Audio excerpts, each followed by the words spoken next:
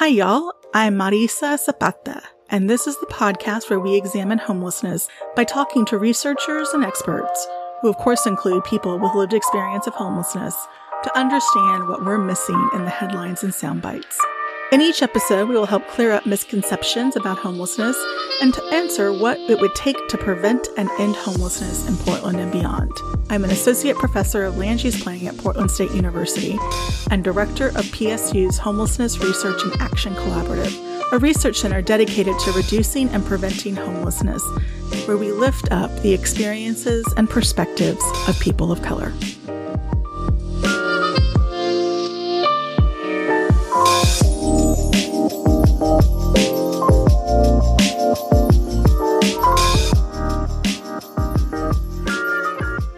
In this episode, we talk with researcher Molly Richard, a student of Vanderbilt University, Sam Carlson, manager of research and outreach at Chicago Coalition for the Homeless, and Edrika Fulford, a community organizer with lived experience of doubled up homelessness. Their work has helped communities better understand invisible homelessness, those living doubled up out of economic necessity. We dedicate this episode to Edrika, who died shortly after this recording. Those who knew her said that Edrika brought immense passion and resolve to all that she did as a leader and advocate.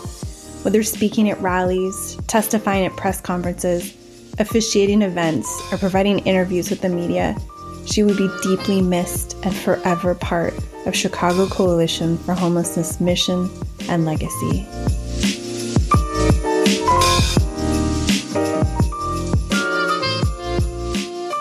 Welcome, everyone. I am thrilled to say that today we're going to be hearing from some really smart people talking about amazing campaign work in Chicago to get dedicated funding for homelessness. But as a part of that project, some really great deep dives into the nerd world of how to estimate doubled up populations and why that count actually really matters to addressing homelessness. So I'm going to have everyone introduce themselves. Edrika, would you like to introduce yourself? Did I get your name correctly? Yes, you did, which is a shocker. My name is Edrika Fulford, and I am a grassroots leader / outreach assistant with the Chicago Coalition for the Homeless. Awesome. Thank you. Molly. Hi, my name is Molly Richard. I use she or they pronouns, and I'm in Providence, Rhode Island now, but I'm a graduate student in community research and action at Vanderbilt University. Sam, what about you? Hi, everyone. My name is Sam. I use he, him, his pronouns. I'm currently the manager of research and outreach at Chicago Coalition for the Homeless. At CCH, I support the Homelessness Data Project, which is an initiative that aims to develop a better model for enumerating homelessness, a model that includes people doubling up. Awesome. All right. Well, can y'all tell me about the coalition? Like, who are you? What are you doing? Why is Chicago interesting for this work? Well, the Chicago Coalition for the Homeless has been around for 40 years now. It was started in 1980, and its main mission is to organize and advocate to prevent and end homelessness. We at CCH believe that housing is a human right in a just society. Sadly, too many people have to endure the trauma of experiencing homelessness and do not have enough advocates to work with them. Sam, do you want to add anything to that? Yeah, we have different areas of work at the local, state, and federal level. And I think what makes CCH unique is that we have law department, organizing, and policy all working together, advocating for more resources that ultimately end homelessness in Chicago and in the state. Also, y'all have like data people doing things, which I think is just exemplifies what I hear or what I imagine is the best practice, right? You've got people doing the grassroots work, you have the lawyers who can scare people, and then you've got the data to actually back it up. Yeah, I might be biased, but I think it's a fantastic model. I mean, it sounds exciting to me. Let me know if you're hiring. It sounds great. And all the things that I dream of, at least, of how you would actually create a good organization and excellent work to advocate for people. So what about this particular project? Well, this project is called Bring Chicago Home, the project that I'm currently in love with. And what it is that we're trying to get a dedicated revenue stream and wraparound services for permanent supportive housing. We believe that permanent supportive housing is the actual best model for prevention and from people re-entering homelessness. In a nutshell, I won't go into the nuts and bolts of it, but what we're trying to do is change the real estate transfer tax, which is a tax that already exists, and for properties over $1 million. And so if we get them to do that, but the city council has to pass an ordinance and then referendum, it's a lot. So, but that's it in a nutshell. We can get that done. We can dedicate that dedicated revenue stream so that it won't be subject to budget cuts or a new administration or anything like that. We want some money to come in every year in the budget for us. So we've been pretty fortunate in the Portland metro area. And so for listeners who are based in the Portland area, we do have these dedicated funding streams now. So we've got 2, if you're in the city of Portland, we have 2 funds that are dedicated specifically to affordable housing only. So affordable housing development or acquisition. And then we've got 1 affordable housing project that encompasses our entire Tri-County area. And then most recently, and what's been in the news most, is what is called our supportive housing services measure. And that is a dedicated funding stream to supportive services and prevention for people experiencing homelessness, particularly in the area for permanent supportive housing. So it can be done, but the power of having that kind of dedicated funding is amazing. One of the things I was hoping y'all could talk about, since you invoked the permanent supportive housing phrase, is what is permanent supportive housing to y'all? I was talking with some colleagues in Los Angeles, and I found this in some research here in Portland, that there isn't actually a shared definition across programs. And so when y'all are talking about PSH, what are you imagining? Sure. So as part of the Bring Chicago Home campaign, we have a housing solutions think tank that's thinking through what permanent supportive housing could look like, coming to a definition on this. And generally speaking, it's a housing subsidy with supportive services. What those look like is determined by providers, community members that are at this table, thinking through what that could look like, whether it's supporting programs that fall under HUD or the Department of Family and Support Services, or if it takes a different route, if it supports a housing subsidy program that will start from scratch when this is passed. We're determining what that looks like right now. But generally speaking, it's a housing subsidy, a permanent housing subsidy with supportive services. This is one of the reasons why it is so important and that CCH is so unique, because we have people like me, grassroots leaders, who are at the table offering our lived experience to put in, like, how can you help somebody if you've never really experienced it? You know what I mean? And so that's what makes CCH very unique. Yeah, I mean, I love that, because it is what I found too, is what supportive services look like or mean, particularly across racial groups, varies pretty dramatically.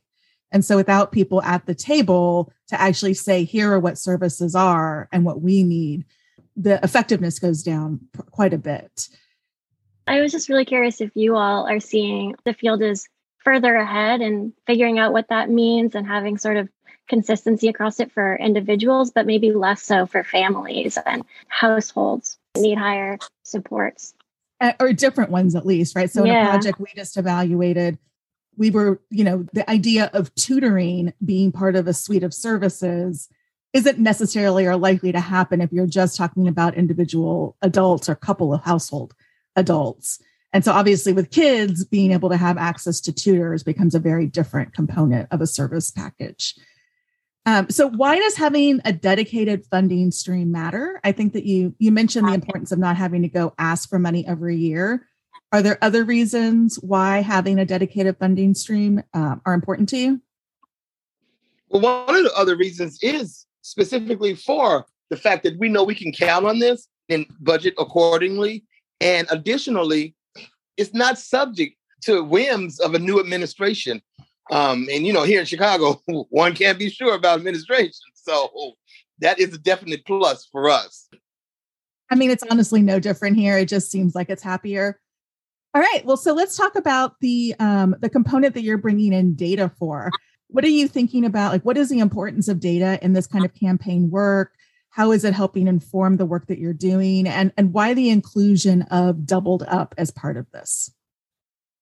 Well, I'll let Sam speak to the data part, but for Doubled Up, it is one of the reasons why the city of Chicago reports a very low number of people experiencing homelessness, because they don't include Doubled Up. And as everybody who, like myself, who has been doubled up, know that that is a form of homelessness, even though HUD doesn't recognize it yet. Living on somebody's couch or couch surfing or, somewhere you can automatically get put out at any moment, that is really a hard existence over a period of time. And then let's draw COVID into the mix, where people just got really paranoid and did not want you at their house. You know what I mean? So that's a big deal. But Sam can speak to the numbers and bolts. I'm just out there. Yeah, so generally speaking, homelessness describes a situation where someone lacks a fixed, regular, and adequate nighttime residence. But that's only according to the U.S. Department of Housing and Urban Development. But what is fixed, regular, and adequate? It depends on who you ask. Mm-hmm. So the Department of Education acknowledges that homelessness isn't linear. Most people experiencing homelessness stay wherever they can, often forced to move frequently between unstable living situations, sleeping in motels, cars, trains, or temporarily staying with others. And we see that in school data. During the 2019-2020 school year, only 11% of Chicago students experiencing homelessness were staying in a shelter. Temporarily staying with others is the way that most people, particularly families with children, experience homelessness. And like you said, the Department of Housing and Urban Development has a far more limited scope of homelessness.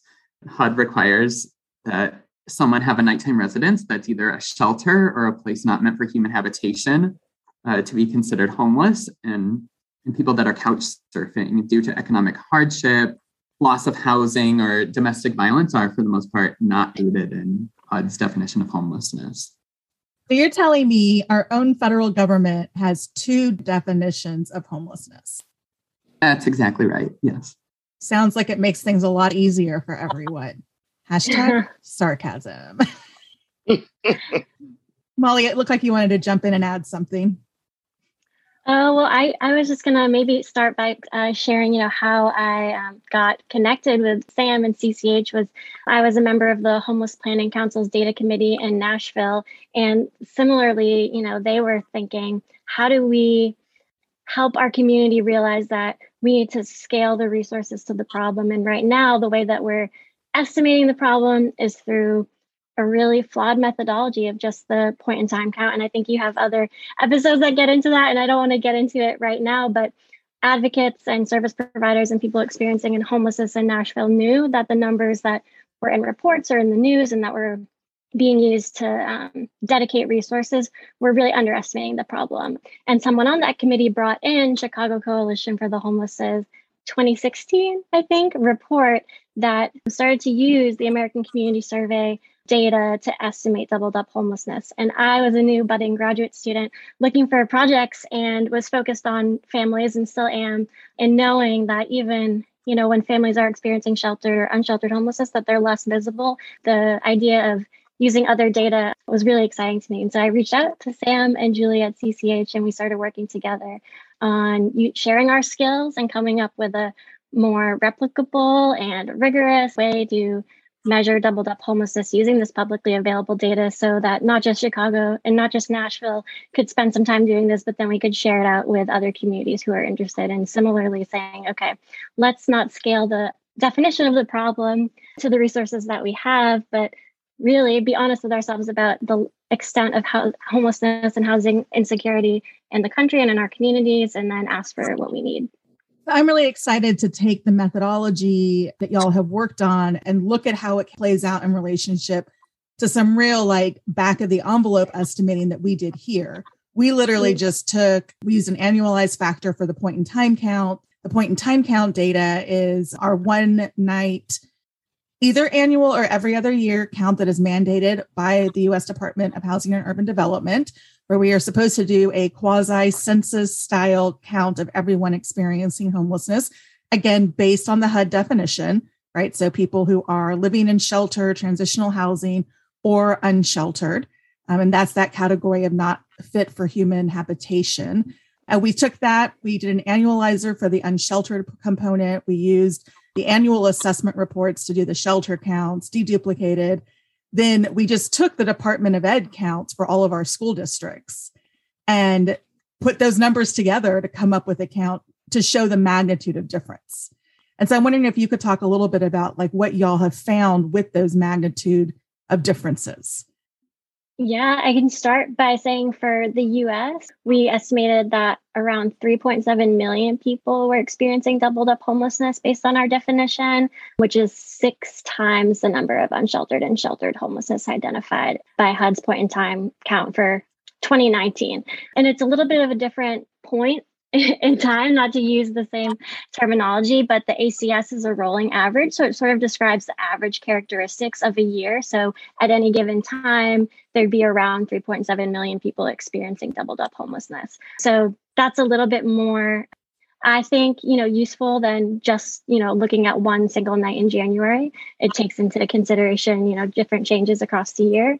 But yeah, that's the scale of the difference that we at least estimate based on our measure. And I can talk a little bit about like how we did that, because the ACS doesn't ask, hi, is there anyone in your household that's staying here because they can't afford to live anywhere else, or they lost their housing and, they're only here temporarily and otherwise would be in the street or in shelter if they weren't living with you. So we used some of the existing variables, like looking at the poverty level of all of the household members, their relationship to one another, and in some cases, measures of overcrowding. So to basically say, if this person had the means to, would they likely be staying somewhere else? Which is similar to what the Department of Education asks, right? So their question is, and I think it's framed around, if not for economic reasons, would you be living in this, what is defined as a doubled up situation?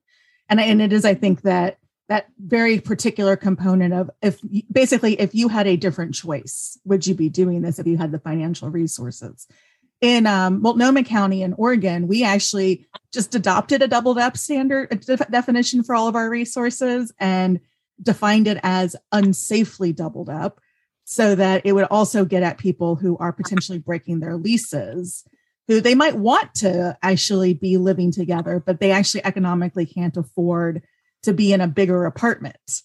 And so, it's another way to add to some of those components. But let's back up, because you started talking about ACS and poverty levels and all of these questions. And, I think that it's very hard for the average person it's hard for me. Let's not even say like the average person. I look at this stuff all the time and I'm like, where are the definitions for all of these things again? So we've got, just to recap, we've got what's called the point in time count. And this is our every other year count that is a census style that happens, is about one night of homelessness in that given year. We have what are called our annual homelessness assessment reports, our AHARs, where you're going to be able to see people who were in shelter across the year and get those counts. And then Department of Education count, what is that? How does that happen? I can give my best description of it. And if anybody else correct me, one reason why I say it like that is because I think it might happen differently in different places, but ideally it's a cumulative count of students who've experienced or been identified by school personnel as experiencing homelessness. And I've talked to people and say that most of the time that can start at the beginning of the year with paperwork going out, but it's also supposed to be an active sort of identification process where school personnel who are the McKinney-Vento liaisons are trained to keep out an eye for students who might be exhibiting signs of housing insecurity. McKinney-Vento is the act that was done in the 1980s that set up our homelessness definitions and systems and ideas about what we would be doing.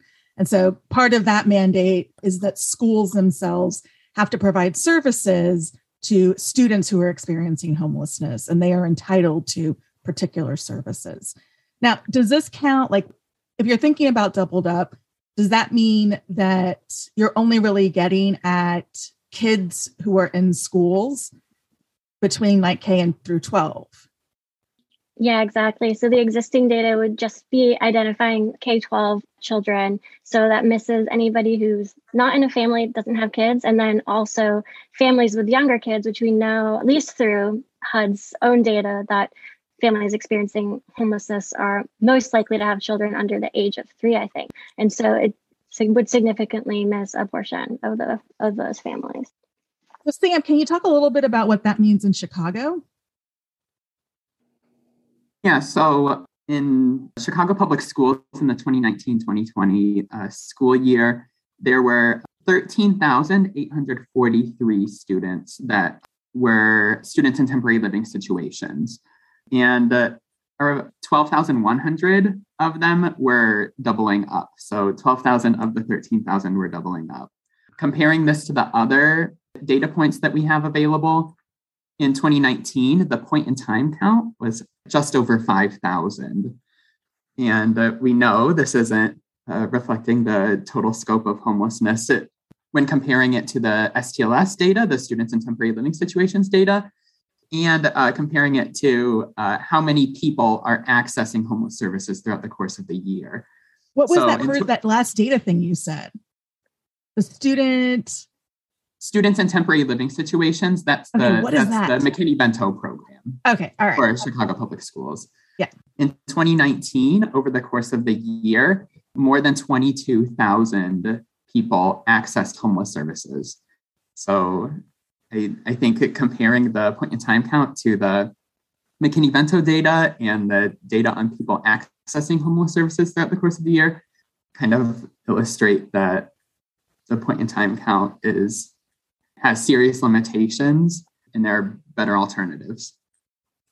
Yeah, this is similar to the scale difference that we found, right? We used 2017 data, and I think it was 5,500 or 6,000 people had been unsheltered across the year in the Portland region. And then when we looked at all of the other data sources, we got up to 40,000. Okay, so then Molly, you started talking about like ACS and census and all these other things. So what are the other data sources that we can actually start to glean information from?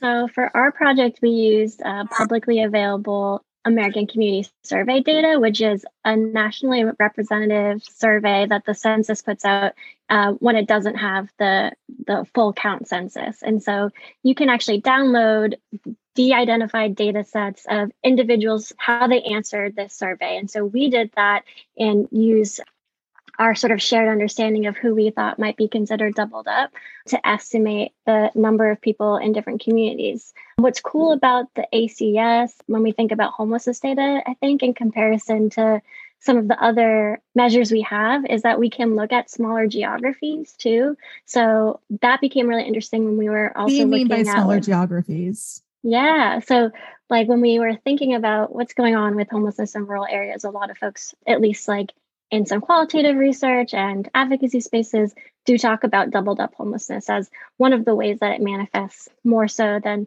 sheltered, maybe because there aren't shelters in the area or because there's more housing for people to take people in. But a lot of the rural areas are aggregated for HUD's accounts into a really large, quote unquote, balance of state continuum of care geography, which I know is like really jargony, but often you'll look at a map and it's like, okay, that's most of Oregon. That's like the whole state. Literally most of Oregon geographically. Yeah.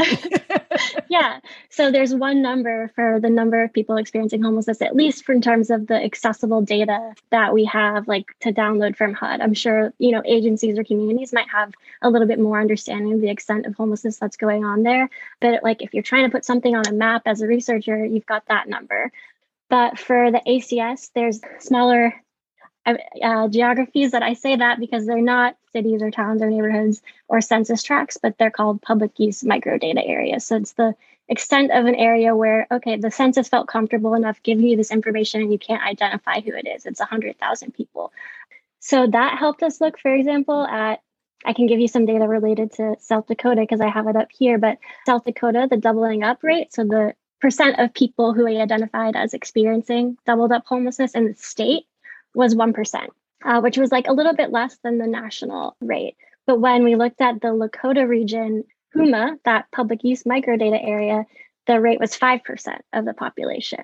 So that's that's a lot. And I think it went up to, when you look at the percent of people in poverty, some communities were up to like 15% of those folks were experiencing doubled up homelessness by our definition. So I think there's a lot of possibility for using this national survey to look at different communities' data in a way that HUD's methodologies haven't necessarily allowed for. Do you know the history of that? Like, why does HUD not want to talk about doubled up in this way, right? Because they're obviously serving people who are doubled up in a different portfolio. So why is this kind of rigid definition there? If you know, I actually know the answer, Molly, but it's fine. Well, I'm definitely excited to hear what your answer is. Mine would be that it would, there's limited government resources to address homelessness. And the definition is based on eligibility for services and trying to think both, okay, how do we define the issue so we know who to prioritize our resources for when we don't have enough? And also, how do we measure this in a way that feels like it's an attainable goal to end when we think about ending homelessness? So I think there's a lot of different perspectives on the nuances of the HUD definition, and advocates to end homelessness might disagree about it. But I think in general, it comes down to when we don't have enough resources to fit the scale of the problem. What are some strategic ways that policymakers and providers have decided to try to, rethink the problem to make it manageable? I always refer to this as like the poverty Olympics games, right? Because, if you look at even some of the assessment tools that we use in homelessness, you literally get more points if you are considered more vulnerable based on a set of criteria. Right. And so it's always like, we are going to accept that we don't have enough resources and then figure out the ways to dole it out in particular ways. Speaking of this kind of, controversy between some of the advocates, this is obviously a big thing, whether you're going to talk about doubled up or not. I've seen it nationally. I've seen it locally. I'm wondering if y'all have been encountering this in Chicago, or are most people team count everyone? Sam is laughing.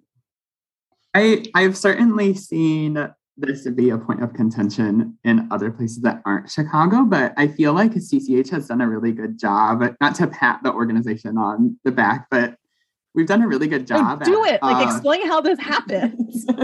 We've done a really good job at advocating for people doubling up to be included in definitions of homelessness wherever possible. So our estimate was used in the COVID relief plan for Chicago, which felt like a huge win. And CCH has been able to use our homeless estimate to advocate for new resources in Chicago. So the Families in Transition program, or FIT, was one of these. FIT is a joint collaboration between the Department of Family and Support Services, Chicago Public Schools, and the HomeWorks campaign. It addresses homelessness affecting children in Chicago public schools by connecting 100 homeless families to permanent supportive housing. Many of these families would have been ineligible for HUD assistance, and the HomeWorks campaign has been able to advocate for housing resources to meet their needs. It's just 100 families, but it's certainly a start.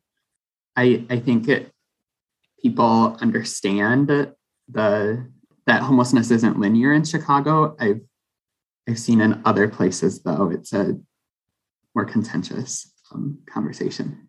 Yeah, it's been interesting in Portland. I've definitely seen the pendulum swing in the past 7 years, right? So, there was some contention and concern about adding doubled up into our local definition. A racial equity argument there was really important. And, the decision to really prioritize racial equity and what we call our culturally specific providers here, because we don't want to say like the non-white people serving non-white people. Our culturally specific providers were saying, no, this is the thing, right? A lot of our people and the people we serve are doubled up. But as our unsheltered population has grown, and the visibility of the unsheltered population, as Molly was saying, tends not to be families. In Portland, it tends not to be people of color. One, because there are just the disproportionality is still there, but our literal numbers are much smaller. And also people of color, particularly people who are Black, are choosing to not be visible for their own protection. But as there have been an increased number of areas where people are living outside and in tents, we're now seeing the fight to say all of the resources should go to everyone sleeping in a tent outside, and everyone else should have to wait. And of course, people aren't understanding the challenges in that kind of framing, but it does go back and forth, I found. People like me who are living doubled up were not aware that that was actually a form of homelessness. And it was just something you did because you didn't have a place to stay. You know what I mean? So that's another barrier I think that we need to address as well. And that is to actually let people know, no, this is a form of homelessness. Let the public, the people experiencing it, because if I'm experiencing it and I don't know it, I'm sure the public, who's not experiencing, don't have a clue, as to the true definition. This is such an important point. Oh, go ahead, Molly. Oh, I just wanted to add that, I think that is so important. And then I think Sam maybe had brought some experiences, stories in a conversation we were having once where it was like for some people, it's also the experience that they do feel like they're homeless and they're calling the, coordinated entry to try to get assessed for homeless services. And they're saying, actually, no, you're not. You have to have slept in a shelter. Where did you sleep last night? And, if you give the answer, hey, I was actually so lucky to be able to stay with my friend last night, then you're not going to be on the list to be prioritized for services. So just that both of those experiences are really important to think about. What Molly's referencing is that when you were trying to access homeless services, you were most likely, or in theory at least, you should be connecting with what's called the coordinated access or coordinated entry system, which is where they're assessing people to try to decide, this is what I'd call the poverty Olympics, who has the most bad check marks to be able to end up on a list. I think this even question of how do we see ourselves in our positions of housing insecurity and homelessness is so important. I have certainly found that as I talk to other Latinos or African Americans or Native Americans, I'll be like, no. Remember when your friend's cousin's kid didn't have a place to stay for 2 months and slept on your couch? And you're like, yeah, that's cool. That happened. I'm like, that person was homeless. Do you remember when you had to go stay in a motel in between apartments for 3 weeks? That is a type of homelessness. And, there's a stigma that goes with it, but it's also thinking about how we ask the questions as opposed to saying, are you homeless or have you been homeless? It's asking about the literal places where people have lived or slept or are being. And Molly, one of the things I thought was interesting was the questions that come from ACS are not about, are you homeless or are you housing insecure? There are other types of questions that you're using to get at these particular markers. And I'm wondering if you could talk about some of those particular questions. So we looked at poverty, relationships within the household, and levels of overcrowding. And so in terms of the exact questions, I'm not sure if I could tell you this is how the questionnaire is worded. But one thing that we made sure to do was in terms of poverty was looking at housing cost adjusted poverty levels. So what does that mean? Yeah. So we were talking about how the federal guidelines for poverty are national, but housing costs vary so much across the country. And so in Chicago, you might actually be above the poverty line technically, in terms of the federal cutoff, but really, really cost burdened. And so we wanted to be able to have a conservative definition, but still make sure that we're including the people who are potentially housing insecure. And so we adjusted poverty to take into consideration what the median rent in a community is. Just to give an example of how that would shape the definition. My aunt and my cousin live with my parents in my family home. Based on our definition in terms of who would be included, just in terms of family relationships, you could consider my cousin doubled up. But because my parents are not near the poverty line, our definition wouldn't include them because it's likely that their shared resources make the situation less temporary and less housing insecure. And so I think that's just important for people to understand, this is not just a measure of household sharing, but it was a pretty conservative attempt to say who is sharing in a household, but really likely to if there's one sort of economic crisis, some folks in this household are going to be literally homeless. So this in some ways gets around this kind of visceral reaction I hear when I mention doubled up of recent college graduate student who's crashing on the couch or crashing in their childhood bedroom of their family that's making $1 million. This would eliminate them. Definitely not included. Everybody in our sort of estimate of doubled up homelessness is in or near poverty. And even if they were, actually, a single adult child would not be included based on that sort of social science and cultural understanding that the household head is still responsible for this person. So they might be here for reasons other than economic hardship. So when you're talking about these familial relationships, like how are you dealing with cultural preferences in deciding what is considered an overcrowded household or an appropriate relationship where your cousin gets kicked out of the circle, right? Like how do you decide who's in the circle and who's out? So our measure does not take into consideration cultural preferences. It just doesn't. But I will tell you, sort of circling back on what you were saying around the culturally responsive organizations advocating for doubling up being inclusive in Portland, our data sort of backed that in the sense of the Latinx population, like their share of the total population is about 19% of the country, 22% of those who are identified in the point in time count as literally homeless, so sheltered or unsheltered, but 38% of those who we identified as doubled up. So it does sort of give data backing to that, at least there's data at the community level, but national level data for that understanding that a lot of Hispanic Latinx homelessness is manifesting as doubling up. One of the things that I've heard here that I really want to try to push back on is the idea that, Latinos just prefer to live together in, multi-generational households, or, they just prefer to live together to save money, meaning they're totally fine having 7 adult men in a 2-bedroom apartment because that's just how they're trying to get by, and distinguishing between a cultural survival strategy versus a cultural preference. Right. And so, how does that start to show up? And Adrika, I don't know if you see some of that in Chicago playing out. Yes. And I was also going to mention, absolutely, people don't take into consideration the stigma, the cultural stigma of being self-identified as being homeless.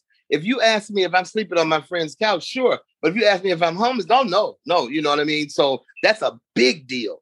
In my culture, that's a huge deal. We will not self-identify as being homeless. We will self-identify as sleeping on the couch for 2 years, but never, experiencing homelessness. And that's because of the stigma that's involved with the public's perception of people who are experiencing homelessness. It's huge. I'll share just a few. There are so many great researchers who focus on Latinx homelessness, and I'll read one quote from my paper our paper, just because Susan Gonzalez Baker, I think, was looking at this issue 20 years ago, 30 almost.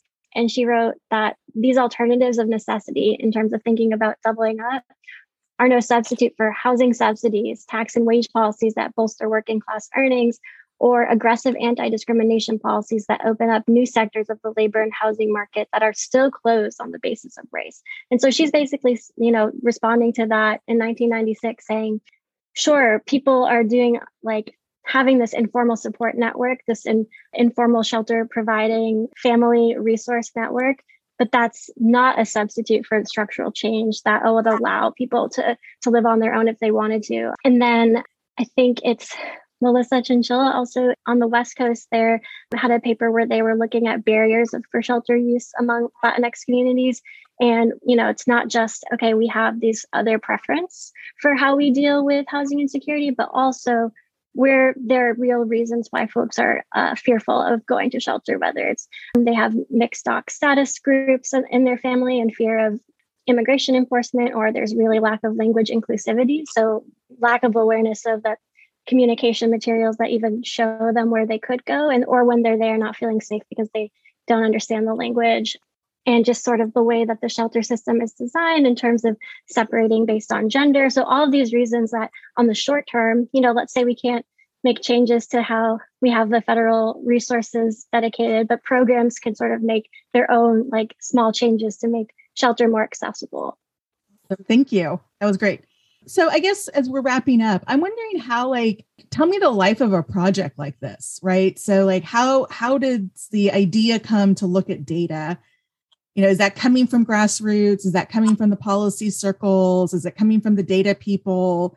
And then once you get these kind of numbers, how is this then used to make cases for things? I believe it started with policy. I'm not sure. Sam, you'll have to speak to that. I do know that the grassroots leaders have gotten involved, and due to lived experience, we've become aware again of just the magnitude of the problem. We didn't even know, even the person experiencing homelessness is not quite aware of the magnitude of the problem of homelessness in the city of Chicago. I'm not sure if this really answers your question, but it's something I really wanted to make sure to say. And I just think that there is more focus now, at least in the researcher side of things, which is where I'm coming from, on homelessness prevention, and not just, bailing out the water, but turning off the tap and stemming the tide. And one of the important ways, I think, to be thinking about all of the dialogue around definitions and doubling up is it's not really about pitting populations against each other, because family homelessness is really, when we look at the research, it feeds into later adult chronic homelessness. And so when people experience homelessness as children, they're more likely to experience like that sort of unsheltered chronic homelessness as adults. And so it's just, if we want to really get to prevention and we do care about those people, those folks who are sleeping outside, then one way to do that is to focus on families. That actually brings up a question. Does your measure get at adult doubled up who are single and non-related? Okay, I just want to clarify that. It definitely does. And I think sometimes that's lost in the policy conversation. And I think, thank you, that's such a good point, where we often are so focused on children and families because they are the ones who are most visible, even though they're not, in terms of the hidden homelessness population and those experiencing doubled up because of advocacy in schools. And so it's really important to start thinking about who are the folks who are couch surfing and doubled up. Sometimes that's unaccompanied youth, but also older adults who may not feel safe in shelter, may not feel safe sleeping outside, and do have the familial or social network resources to drink into your experience, but also feel like that is just like not the way to be living a healthy life and not to have the security that you deserve. And also that brings up a good point too, because a person like me, I fell through the cracks. I didn't have any small children. I wasn't a victim of domestic violence. I wasn't on substance abuse or anything like that. So I kind of fell through the cracks of the shelter system. And that's how I ended up doubled up. I think that's a super common story, right? It's that we do prioritize. And so when we prioritize, there are certain people who get left out. And that often ends up being single adults or adult couples. And that's a choice that we make for a variety of reasons, some that probably feel worse than others, but that's kind of the state of things. So Sam, talk to me about I'm thinking about this as like a life cycle. How does this come together? Molly touched on it a little bit, but yeah, the coalition recognized this as a data need back in 2016. And we're so thankful for our partnership with Molly and her team and Heartland Alliance's Social Impact Research Center that helped us think through this initially. And this has been years in the making, and now this methodology is published thanks to Molly. And we've seen this measure of homelessness be successful in Chicago, so we're looking to expand it in other areas. So we launched the Homelessness Data Project, which aims to expand the use of this to other major cities in the States. But how do we get you to come work on it here? Or can I just replicate it with the stuff in the methodology? Yeah, anyone can do it on their own. And I'm about to go assign this to a student, by the way. So please tell them to email me. Yeah, it's all, there's information on how to do it. And then we're also working on ways to have it be even more accessible, just download data sets. And I just want to add to Sam's point, seeing how people have been using the numbers in Nashville and the conversations that I've had. It's not just about advocating for more dedicated resources to end homelessness once you've been experiencing it, but also to prevent it, to build more affordable housing, have new tenant protections and other sorts of prevention measures like rent control. There's conversations in Nashville, people using the numbers to talk about here is the number of new units that we need at these affordable levels based on the extent of housing insecurity in the area. And so just bringing it back to like, yes, the homelessness response system needs to work well for people who are currently experiencing homelessness, but we also want to focus on prevention and some of those root causes.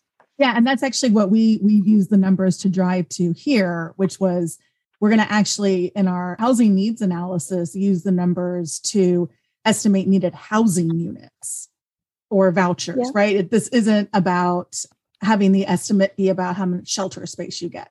It's about actual housing. Exactly. So my last official question, and then I'll of course invite y'all to share any last thoughts, is that, one of the things I love this kind of methodology, this in-depth work. I think it's so powerful.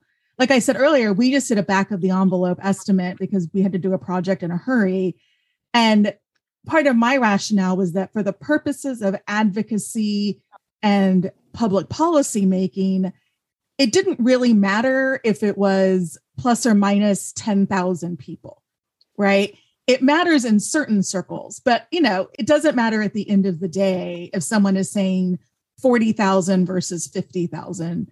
It doesn't even matter in terms of if I'm looking at the overall cost of funding needed affordable housing, it's still a very small portion of a difference. And so I'm wondering what the motivation was to do this kind of in-depth analysis versus something that's a little bit more back of the envelope. Well, I think at the end of the day now, we're hoping it feels back of the envelope because you could do it quickly. We put some work in at the front end so that it will be easy to use, and so that everybody's back of the envelope notes and scribbles are the same, just to keep using your metaphor. But I think, yes, everybody could, there's so many different ways potentially to get at an estimate of this form of housing insecurity and homelessness. But if everybody's using a similar measure, then we can make some different comparisons, track changes over time, and maybe have a little bit more backing for those folks who say, hey, we need the data and we need it to look a certain way. We don't want to always be catering to those kinds of conversations, but when we have the tools to do it and it can help move the needle with resources, I get excited with data. I do too. And it's this endless conversation I'm in is like, what is worth asking people to spend the time and resources on? And so that an advocacy group wanted this is particularly interesting to me for that reason. And so Adrika and Sam, I'm wondering if you have any thoughts about why a more robust methodology mattered to your work. I'm really not a numbers geek like a lot of people, but I do see where the numbers would help us on the ground level. And so that is one reason why I am in such love with our program, our campaign, Bring Chicago Home, because it offers wraparound services and it will offer those policy people the chance to work on getting the marriage between the two, the policy and the on the boots type working. Does that make sense? Yes, it makes a lot of sense. Sam, do you have any thoughts about this? Yeah, our hope is that with a better understanding of the scope of the problem in Chicago, local groups can advocate for the resources to address all forms of homelessness and work collectively to broaden the federal definition of homelessness. We've heard from downstate and rural Illinois that the point in time count is the only measure that they have of homelessness. And though there are a lot of limitations to that, it's the only measure they have. And we're looking to change that, add another estimate to the mix. Awesome. Thank you. Well, do y'all have any other last thoughts, things that you want to share, make sure that people know about your work or about this project? I would just like to say, Bring Chicago Home is a viable solution. We can make a difference and have people text 313131 to Bring Chicago Home. You got to say it. We'll make sure to put links to your websites on the page that we have. Also take this opportunity for a plug to join our homelessness data project cohort. We're launching a cohort for advocacy organizations and other advocates around the country to all do a homeless estimate together.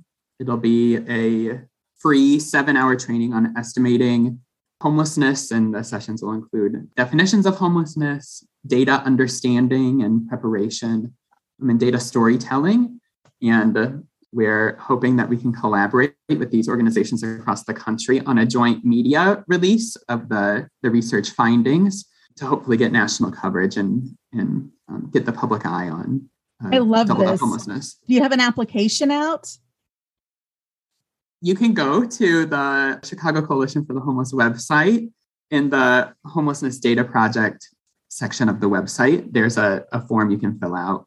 Come one, come all, if you're interested. I want to put the word out. I know a bunch of groups that would be super interested. Thank you. Molly, what about you? Oh, I just want to thank everybody for the conversation and CCH for working with me. And I'll say, I guess, if you're not a community organization that would be eligible for working on that project with CCH, if you're an individual researcher and you want to nerd out with me on homelessness data, reach out. Well, thank y'all so much. This was amazing and so much fun. And y'all are doing such great work. And this is like the particular intersection of my personal passions. So it's really awesome. Thank you so much Thank you for having us. That was researcher Molly Richard, a student at Vanderbilt University, Samuel Carlson, manager of research and outreach at Chicago Coalition for the Homeless, and Edrika Fulford, a community organizer with lived experience of doubled up homelessness, talking about their study using U.S. Census microdata to better estimate those living doubled up. We dedicate this episode to Edrika, who died shortly after this recording. Those who knew her said that Edrika brought immense passion and resolve to all that she did as a leader and advocate. Whether speaking at rallies, testifying at press conferences, officiating events, or providing interviews with the media, she would be deeply missed and forever part of Chicago Coalition for Homelessness mission and legacy.